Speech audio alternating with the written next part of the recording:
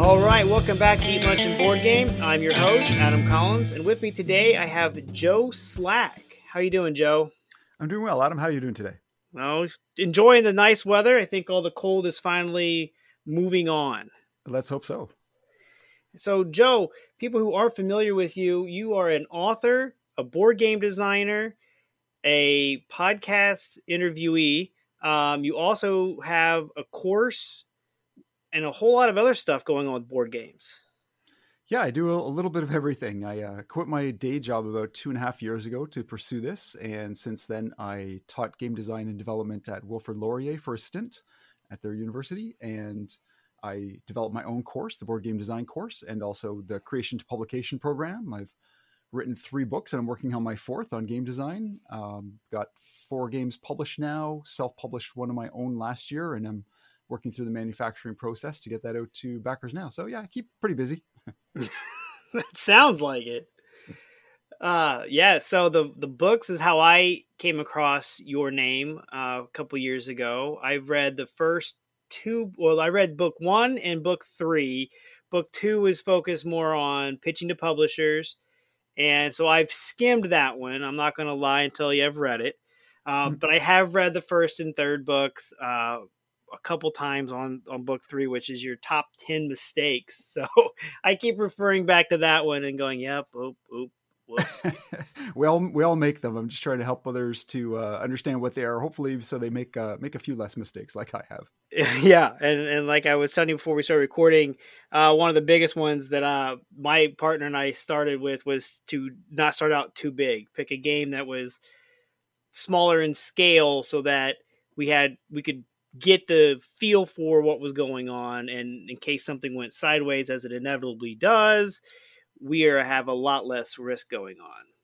For sure. I mean, especially if you're looking to self-publish a game, if you try to come up with, the biggest game possible with every idea under the sun that you've ever had and put it on Kickstarter, and it's going to have all these miniatures and everything, you're going to get into some major costs before you're even known as a game designer or a publisher. So it's harder to kind of build up. Whereas if you start with something small, it can be a lot easier to build that momentum and get a fan base and make your mistakes small, because as a lot of people say, if you make a $5 mistake on 500 copies of a game, well, that's fairly small. But if you make it on 10,000 copies of a game, that's going to be a big chunk of money. That's a lot more than anybody wants to lose out on. I can tell you that. I'd hope so. So, Joe, how did you get into gaming? Well, I've been a lifelong gamer. I mean, when I grew up, playing games like Clue and Monopoly, and then joined a board game club in school and learned Risk, and kind of went from there, and then got into party games with friends and all sorts of different games. And then probably about maybe 7 or 8 years ago, I got introduced to some of the more modern board games, and Pandemic was probably the one that got me. But my wife started actually watching Tabletop with Will Wheaton. Great show. Great, I know, fantastic series. A friend recommended it to her, and she started watching, and she's like, okay, we got to go to the game store and we got to get these 6 games now. Yes. I'm like, okay. So yeah, that show was great for all those companies and terrible for my pocket. I can tell absolutely. My bank account definitely paid for it. Yeah. So, I mean, what happened was we went and got these games, and I'm like, after, dishing out almost $200, we're like, okay, I hope these games are really good, because they're in the show. And we played them and we loved most of them a whole lot and really got into it. And Pandemic was probably the one that really opened my eyes up to say, like, wow, you can make like games that are cooperative and like they have all this strategy and all this choice and all these things going on. I'm like, wow, this is fantastic. And then I just kind of started playing more and more games and got into that more. And then as I was playing party games more with friends and that kind of thing, especially Cards Against Humanity, I was just realizing, okay, after, the first couple of times, it was funny, something, unique and, makes you laugh. But then, after you hear the same answer 2 or 3 times, like, okay, there's like no creativity here or anything. So I was like, what if I made a game that was kind of like that, but, you could put in your own answers or create your own answers and that kind of thing. So that kind of was the inspiration for my first game. And then I just love the process of doing that and then learning all about play testing and all the different groups and forums and communities out there, and just really got into it and started making more and more games. And here I am today. And now it's a switch you can't turn off. I can't. The ideas just don't stop coming. So I had a new idea hit me. I guess it's been about 2 weeks ago now. and I had to like text it. I was like out walking in the middle of the park next to us, and I was like, oh, I got to text this to my buddy before I forget the idea. And so it's like, man, ideas can hit you anywhere, and once you get that switch turned on, man, turning it off is next to impossible. I agree, but it's a good thing when you do write down those ideas, because quite often they'll be gone by the time you get home. Well, what was that? Or you completely forget. But you're not always going to be able to sit down and work on that idea right now, and especially if you already have 5 or 6 games on the go, it's not always the best idea to keep starting a new thing, because you'll never get the previous ones finished. But it's always good to document it and be like, oh, this is a cool idea. And then you're going to come back to it. And then when you get a little bit more free time, you can look back in that list and be like, oh, that was such a cool idea. That's the one I want to work on next. Absolutely. So what is your current favorite game? If I came to your house, which obviously we'll have to wait till post-pandemic, what game is sitting out on your table? One game. Oh, that's a tough one. Okay, you can have multiple tables. It's okay. Well, I'd say there's 2 tables going on. It's one if I'm playing solo, and that would probably be Maquis right now. Fantastic little worker placement game that I absolutely love. And for one that has for more than one person, I would say probably right now, my wife and I have really been loving Azul Summer Pavilion. We've been playing that a lot. And then if we're playing with the whole family, right now it would have to be Spyfall, because it's one my son has really gotten into. That's a fun one. Yeah. Especially with all those, not so much expansions as much as just re-themes, and you can kind of just switch the decks out and have a good time. Oh yeah, there's so many different options for all the different places you could be, like hiding out. Yeah. Thing. So it's hard to remember all of them. Yeah. So before we go much further, the Settlers of what? How do you pronounce that game? Catan. Oh man, I know, I'm evil. Oh man, it must be a Canadian thing, because that's what the last Katie said too. I'm like, man, that's not right. Sorry, I actually don't play it very much. I've only actually ever played it once, and I was kind of like, yeah, it's all right. But I had so many other games, on my shelf that I would be like, I think I'd probably play that more. So played it with a friend and wanted that experience to play it, but not my favorite, to be honest. Man, my copy's warped beyond belief. It's been played well over 200 times. Oh, I can believe it. I mean, there's so many people who are huge fans, and all the tournaments going on, all the conventions and everything. Totally get it. Yeah, it's actually what started the whole lunchtime thing at my office, was playing Catan. So back before you were doing this full time, did you have a lunchtime board game group at your job?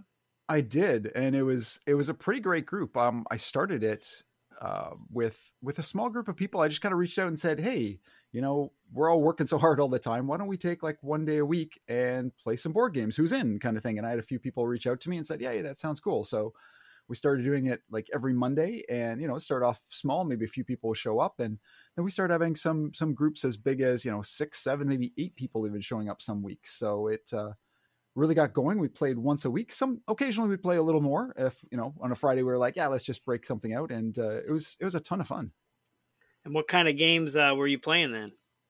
A good variety. We had to keep them within an hour, and some people wouldn't be there for the whole time, so we had to respect the limited amount of time. But a couple of the ones that really resonated with people, that they really enjoyed for kind of the shorter games, were the Resistance and For Sale. I'm familiar with Resistance. That's one of the the coup indie boards and cards. For Sale, I know the name, but I can't think of the game. Yeah, it's a small card game. It plays in maybe 15, 20 minutes or so. And all it is it's basically 2 sets of rounds. The first round, you are buying up properties, and there's some really cool auction and bidding mechanics in there. And then you use your properties in the second round and sell them off for the highest amount. And it's kind of like a blind sale for the amounts that are being offered. So it's a lot of fun, and the game's always different every time. And it's very simple and easy to teach, and almost everybody that you show it to is just loves the game. Well, I definitely wrote it down. I will definitely be looking into that one. So I love things that you can play in 15, 20 minutes, because you can get a couple rounds in per lunch hour.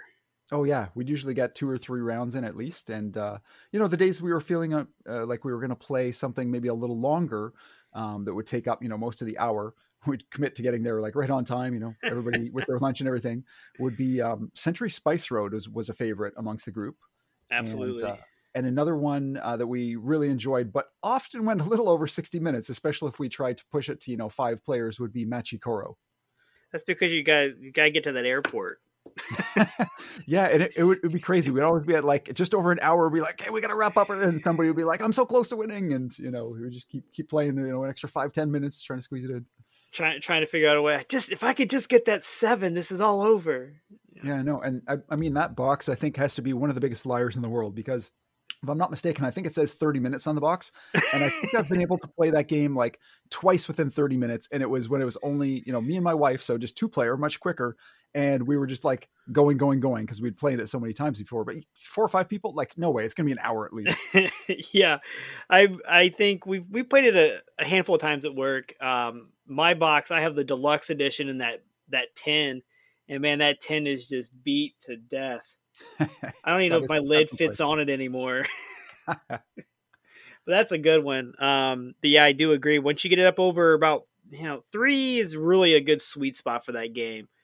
4, the red cards really start to hurt you and slow the game down, like you're saying. You get to 5, you got all those red cards out there, and every number you roll is bad, and you're paying out a bunch of people, and it can slow the game down.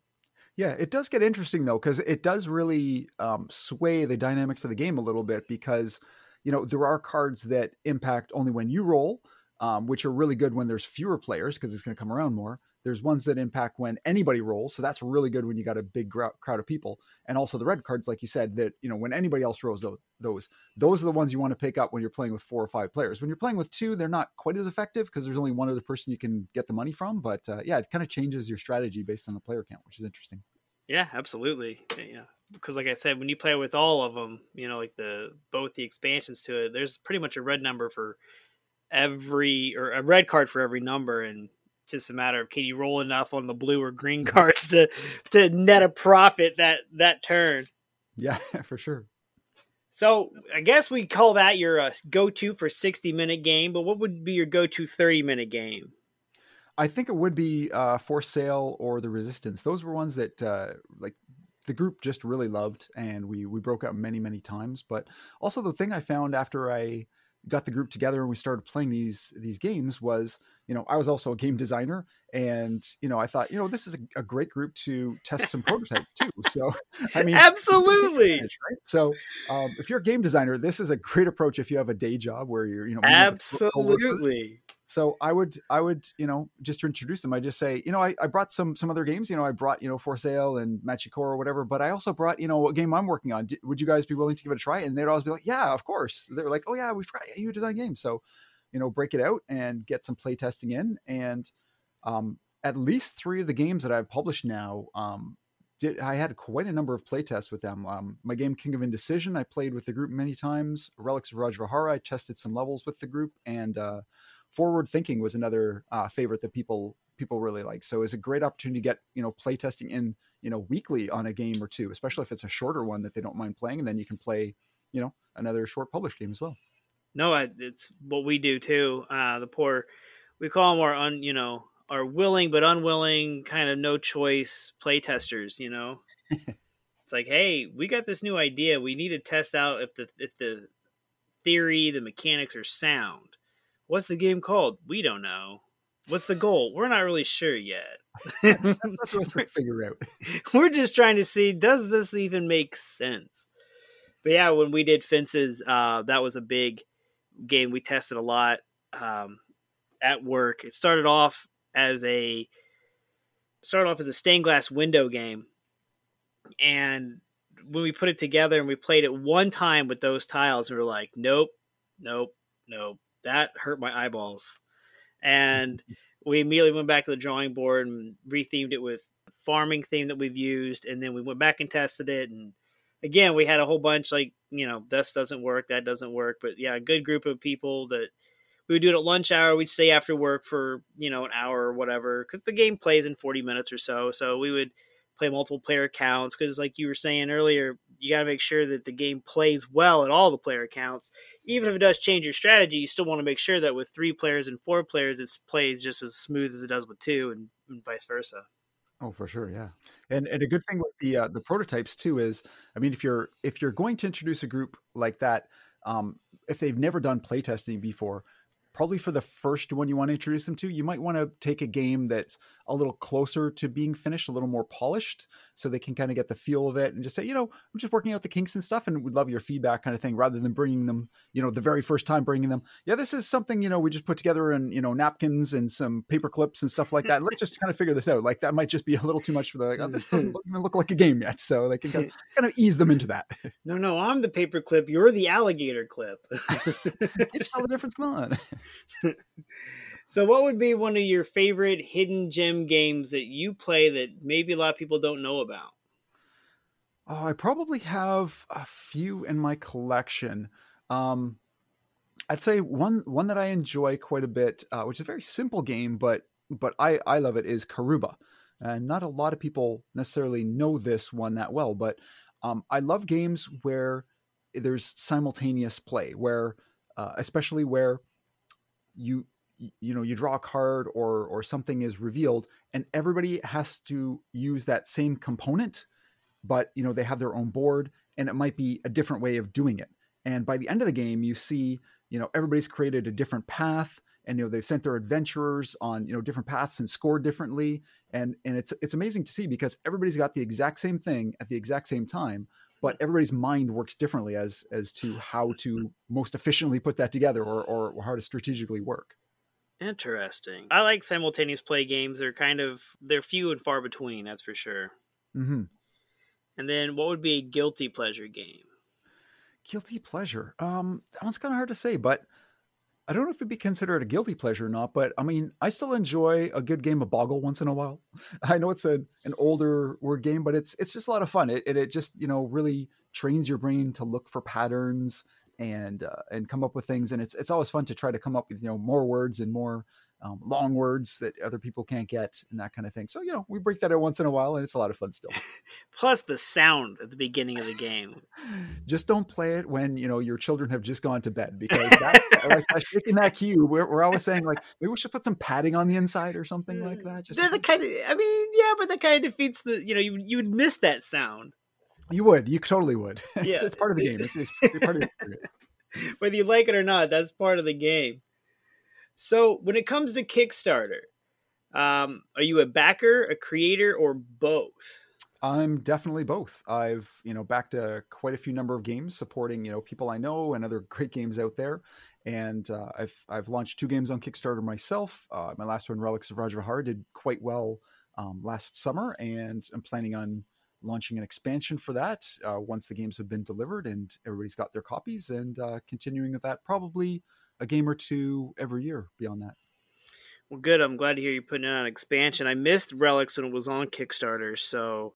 Well, don't worry. The expansion will come with an opportunity to buy the base game as well, because I'll be kind of a reprint and expansion at the same time for anybody that missed out on the previous campaign. Absolutely, and I'll be I'll definitely grab it then. Okay. But yeah, so you got a 4th book coming out.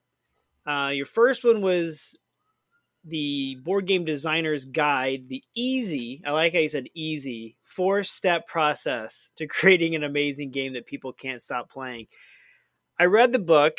I've created a game. I don't know if I would say it's easy, but it. Well, yeah, it's a little bit in the wording there. It's more that not that it's easy to create a game, because it's not necessarily easy to create one, but it's easy to follow the steps. If you know kind of what the steps are, then it's just kind of wash, rinse, repeat. You just kind of do those steps over and over again. So once you know them, doing the process, understanding what the steps are, that's the easy part. Creating the game might be a little bit more difficult. Yeah, it was a good book. I did enjoy it. That was one I read. Oh, I'm trying to think if I read it, I think pretty much during our first campaign. And I was like, whoops, should have read this first. we all do that. There's, all of Jamie Stegmaier's blogs and James Matthews' blogs and all the podcasts and everything else. There's so much information. So you can't necessarily discover everything beforehand. And you're going to have those oops moments for sure. Yeah, you can only do so much. And then your second book was about pitching to publishers. And like I said, I've only skimmed that one, but I'm going to go back and try to give it a full read this time. And then the last one was the top 10 mistakes that new board gamers make. and or board game designers make. And that's a great list of, like I said, the starting out too big is definitely one that we experienced and we saw, thank goodness, and made a change before we went down the wrong path. But some of the other ones on there are really good, like the not taking feedback well. I'm a part of a group here in St. Louis where we used to meet up once or twice a month. Big group design group here, and great group of guys and designers, and they are really good about giving feedback and taking feedback. But I've play tested at conventions and stuff where they did not do a very good job taking feedback. Yeah, they get more defensive than anything. Yeah, it's a tough thing to do because you're bringing your baby. You've put so much time and effort, especially if you've gotten really good feedback up to a point. Especially if you've only played it with friends and family who will say everything that you you do is good, and or you just have a really good feeling about the game, and then you put it in front of somebody else or another group, and they tear it apart, or they have some certain thoughts on it that you don't necessarily agree with.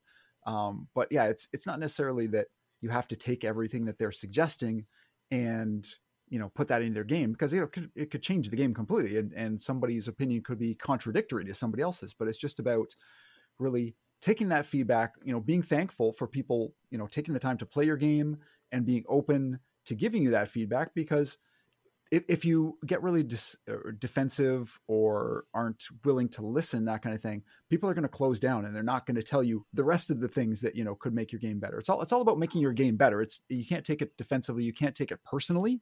It's not about you. It's not about you being a terrible person or a terrible game designer. It's just about they're trying to give you feedback to make the game even better. Which, I mean, that's ultimately what we're trying to do.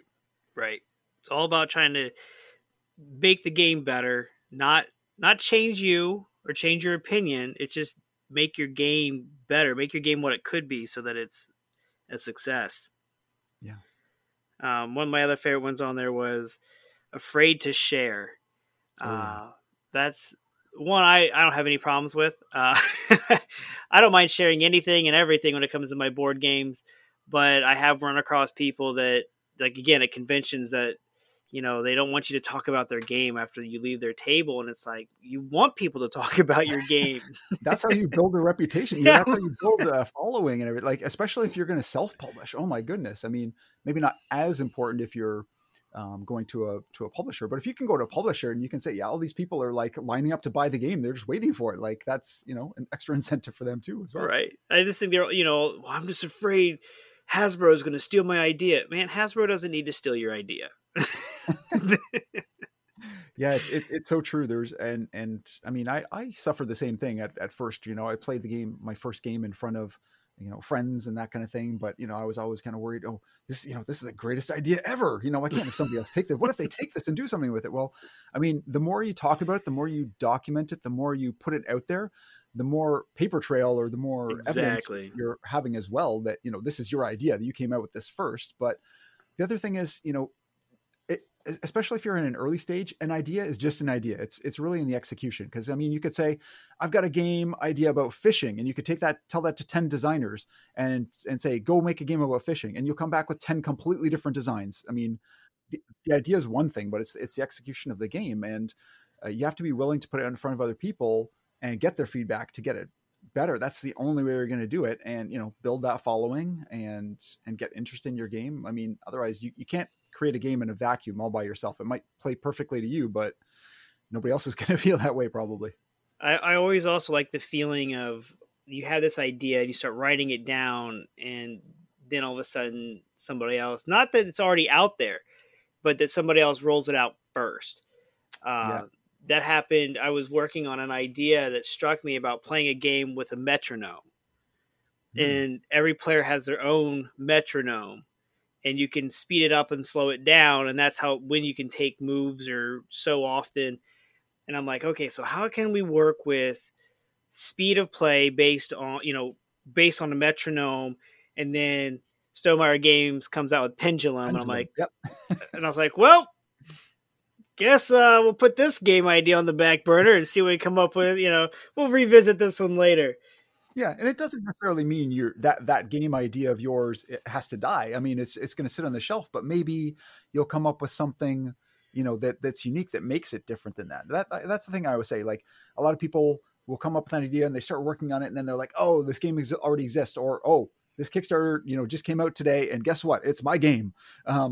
And the thing about that is, well, it doesn't mean you have to throw it away. You can look at it and take it in a different direction. Look at what they did with the game, see if there's anything different about it.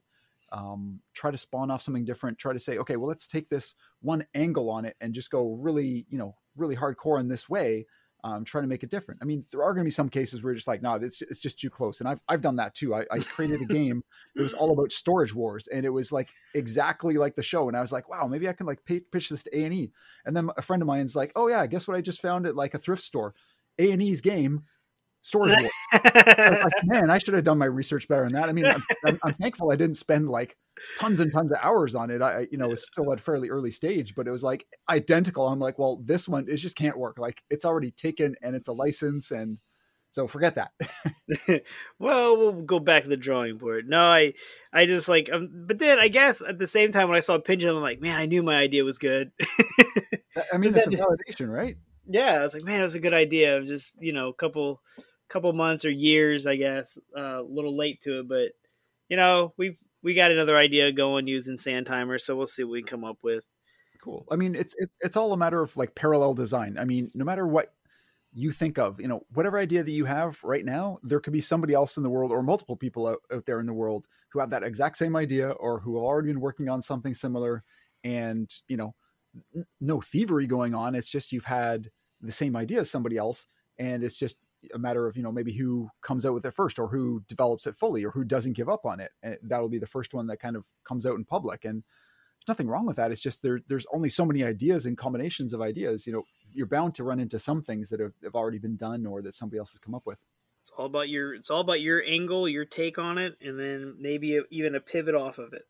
Yeah, exactly. And I mean, if that particular game did really well, then that shows that maybe there's a market for something else like this. If there's nothing else like that, I mean, you can think of something like Carcassonne. So I don't know if that was, the original tile layer, but, was one that, made it really popular. But, there have been other tile laying games since then. Like it doesn't mean, or deck building. Dominion came out. Well, okay, that's a brand new thing, deck building. And look how far it's gone now. It doesn't mean that just because an idea is done once, it's done. You can take that and evolve it into something completely different. So Fences, our game is a tile laying game, and that's kind of the problem we always run into. They're like, it's just Carcassonne. I'm like, if you say that, then every game's already been created. Mm-hmm. You got to come up with a whole fresh new mechanic and idea. Our game is a tile laying game, but it's not Carcassonne. And like you said, with Dominion being the original deck builder, I mean, look at Clank. It's a deck builder that you're building a deck, but you're running a guy through a dungeon trying to collect treasure. Has no look or feel really at all of Dominion. Yeah. And the thing is, Clank probably wouldn't have existed if it weren't for Dominion. Star Realms probably wouldn't have existed without Dominion. It's one of my favorite two-player games. Yeah, it's like a base idea has to come out first. If somebody were to come out with Clank, maybe it would be too much because, you got too many moving parts and this new thing and everything. But, that basic idea has to come out. And a lot of people nowadays would be like, oh, Dominion, no, there's a lot better games out there. But without Dominion, these wouldn't exist. And a thing I like to think about with game design too is flipping ideas on their head. So, you've got a tile laying game. Well, what about a tile destroying game? Or, you got a deck building game. Well, has anybody thought of a deck destroying game or something like that? Like just like taking an idea and flipping it on its head and seeing what you can come up with. Oh, there's a thought, a deck destroying game. That's what I do with my deck when I'm done playing. I mean, you could say that, any game where you're trying to get rid of your cards, whether it's, President or, whatever the game is, Uno, those are kind of deck destroying games. Like you're reducing your deck. But maybe there's something completely different you can do that, spins off that idea. So your fourth book told me it's about jobs within the board game industry. Yeah. It's tentatively titled The Board Game Designer's Guide to Working in the Industry. And what I did with this one is, you always hear about people, wanting to get in the industry, people interested in, oh, should I quit my job and do this full time? And the thing is, a lot of people, when they think about the board game industry, their focus is on being a game designer. That's like the kind of like the be all and end all, or the one position that most people think of, or maybe publisher as well. And designer can lead to becoming a publisher if you self-publish as well. But there's only a small number of roles that people generally think of. And I watched this talk from Scott Gaita from Renegade Games. He did at Prototio, which is an local event here. And he was talking about all these other jobs in the industry. Is like, you don't have to, we have plenty of game designers. Like, we don't necessarily need any more of them, but there are so many other opportunities out there if you have the right skills. So if you really want to work in the game industry, there are other opportunities. And I kind of just took that idea and talked to him a little bit and said, yeah, I'm thinking about writing a book. And he said, that's cool. And I just ran with it and talked to a whole bunch of people. I talked to about 40 different people in the industry who do all sorts of different roles. And I'm trying to put that together in a way to look at, what's out there, what's available, what can you do based on what skills that you have right now. So if you have these particular skills, you might want to think about, these particular roles. So I talk to people who do graphic design, who are artists, who do rulebook editing, who are content creators or reviewers. Like it's just like the list is endless for all types of jobs that are either in the industry, can freelance in the industry, or are kind of on the periphery, like things like convention organizers or people who create, shirts and stickers and things like that that are game related. Like there's so many different things that can be related to that don't necessarily mean that aren't necessarily, game designer or publisher. Oh man, this book sounds great. Do you have, I want it now, which I know is not possible, but do you have a timeline on that yet? I'm aiming for release by the end of April, 2021. Oh, that's not that far away. No, I can wait a month. maybe. So conventions, do you go to a lot of them?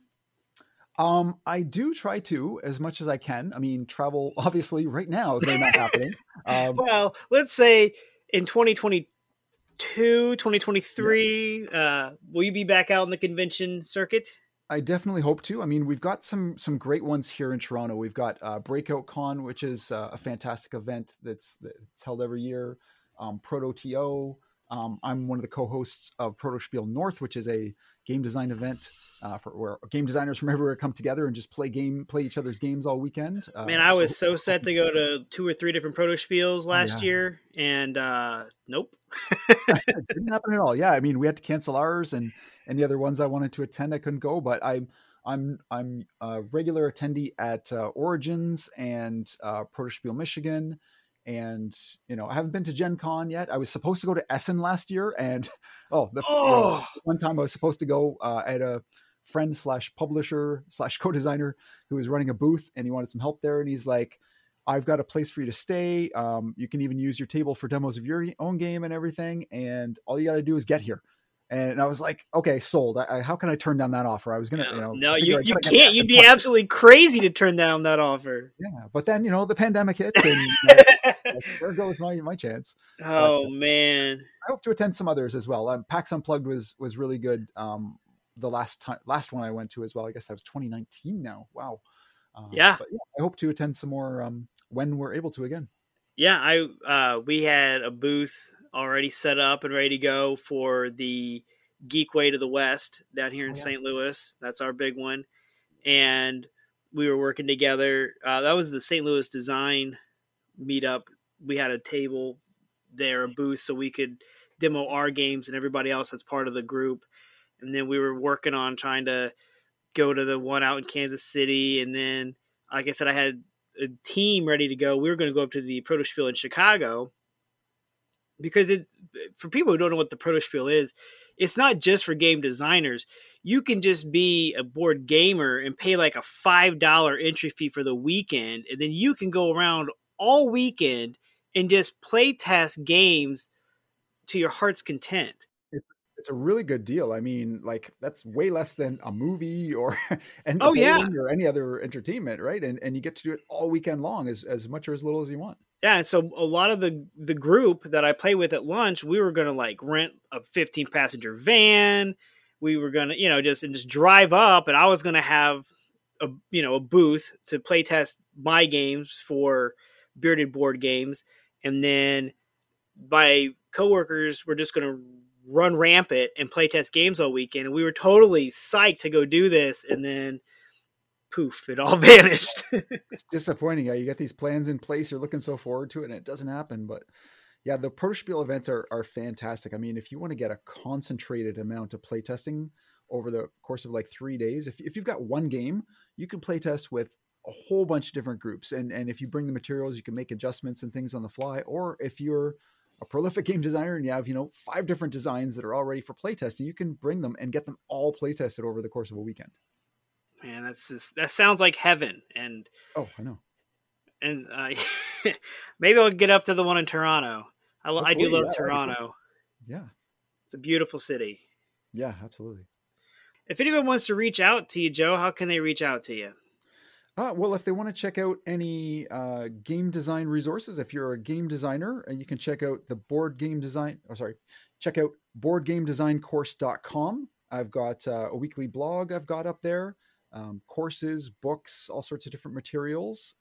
If you want to reach out to me, you can also find me on Twitter at crazyBRDGameGuy or on Instagram at jslack22. Crazy BRD guy. Crazy board game guy. Quite fit. I had to shorten something. I wrote that down. I'm going to definitely add you to my Twitter. As I was writing it down, I was like, crazy BRD guy. Excellent. And then I'll throw in the show notes, your website as well. I do get the emails from the blog. I read them top to bottom. Awesome. Click on some links.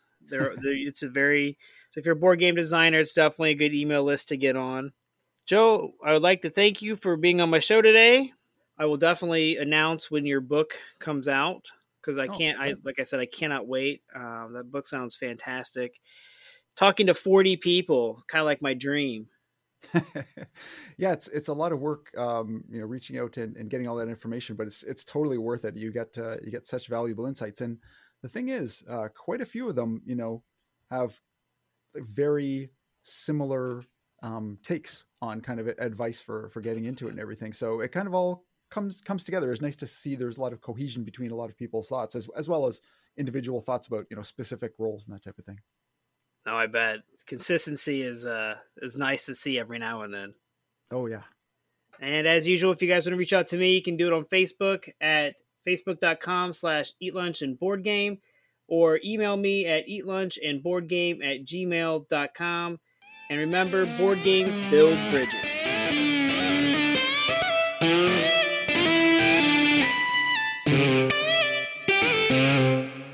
Stay in tune with all things sports around Indiana and the nation with the Crash Course Podcast.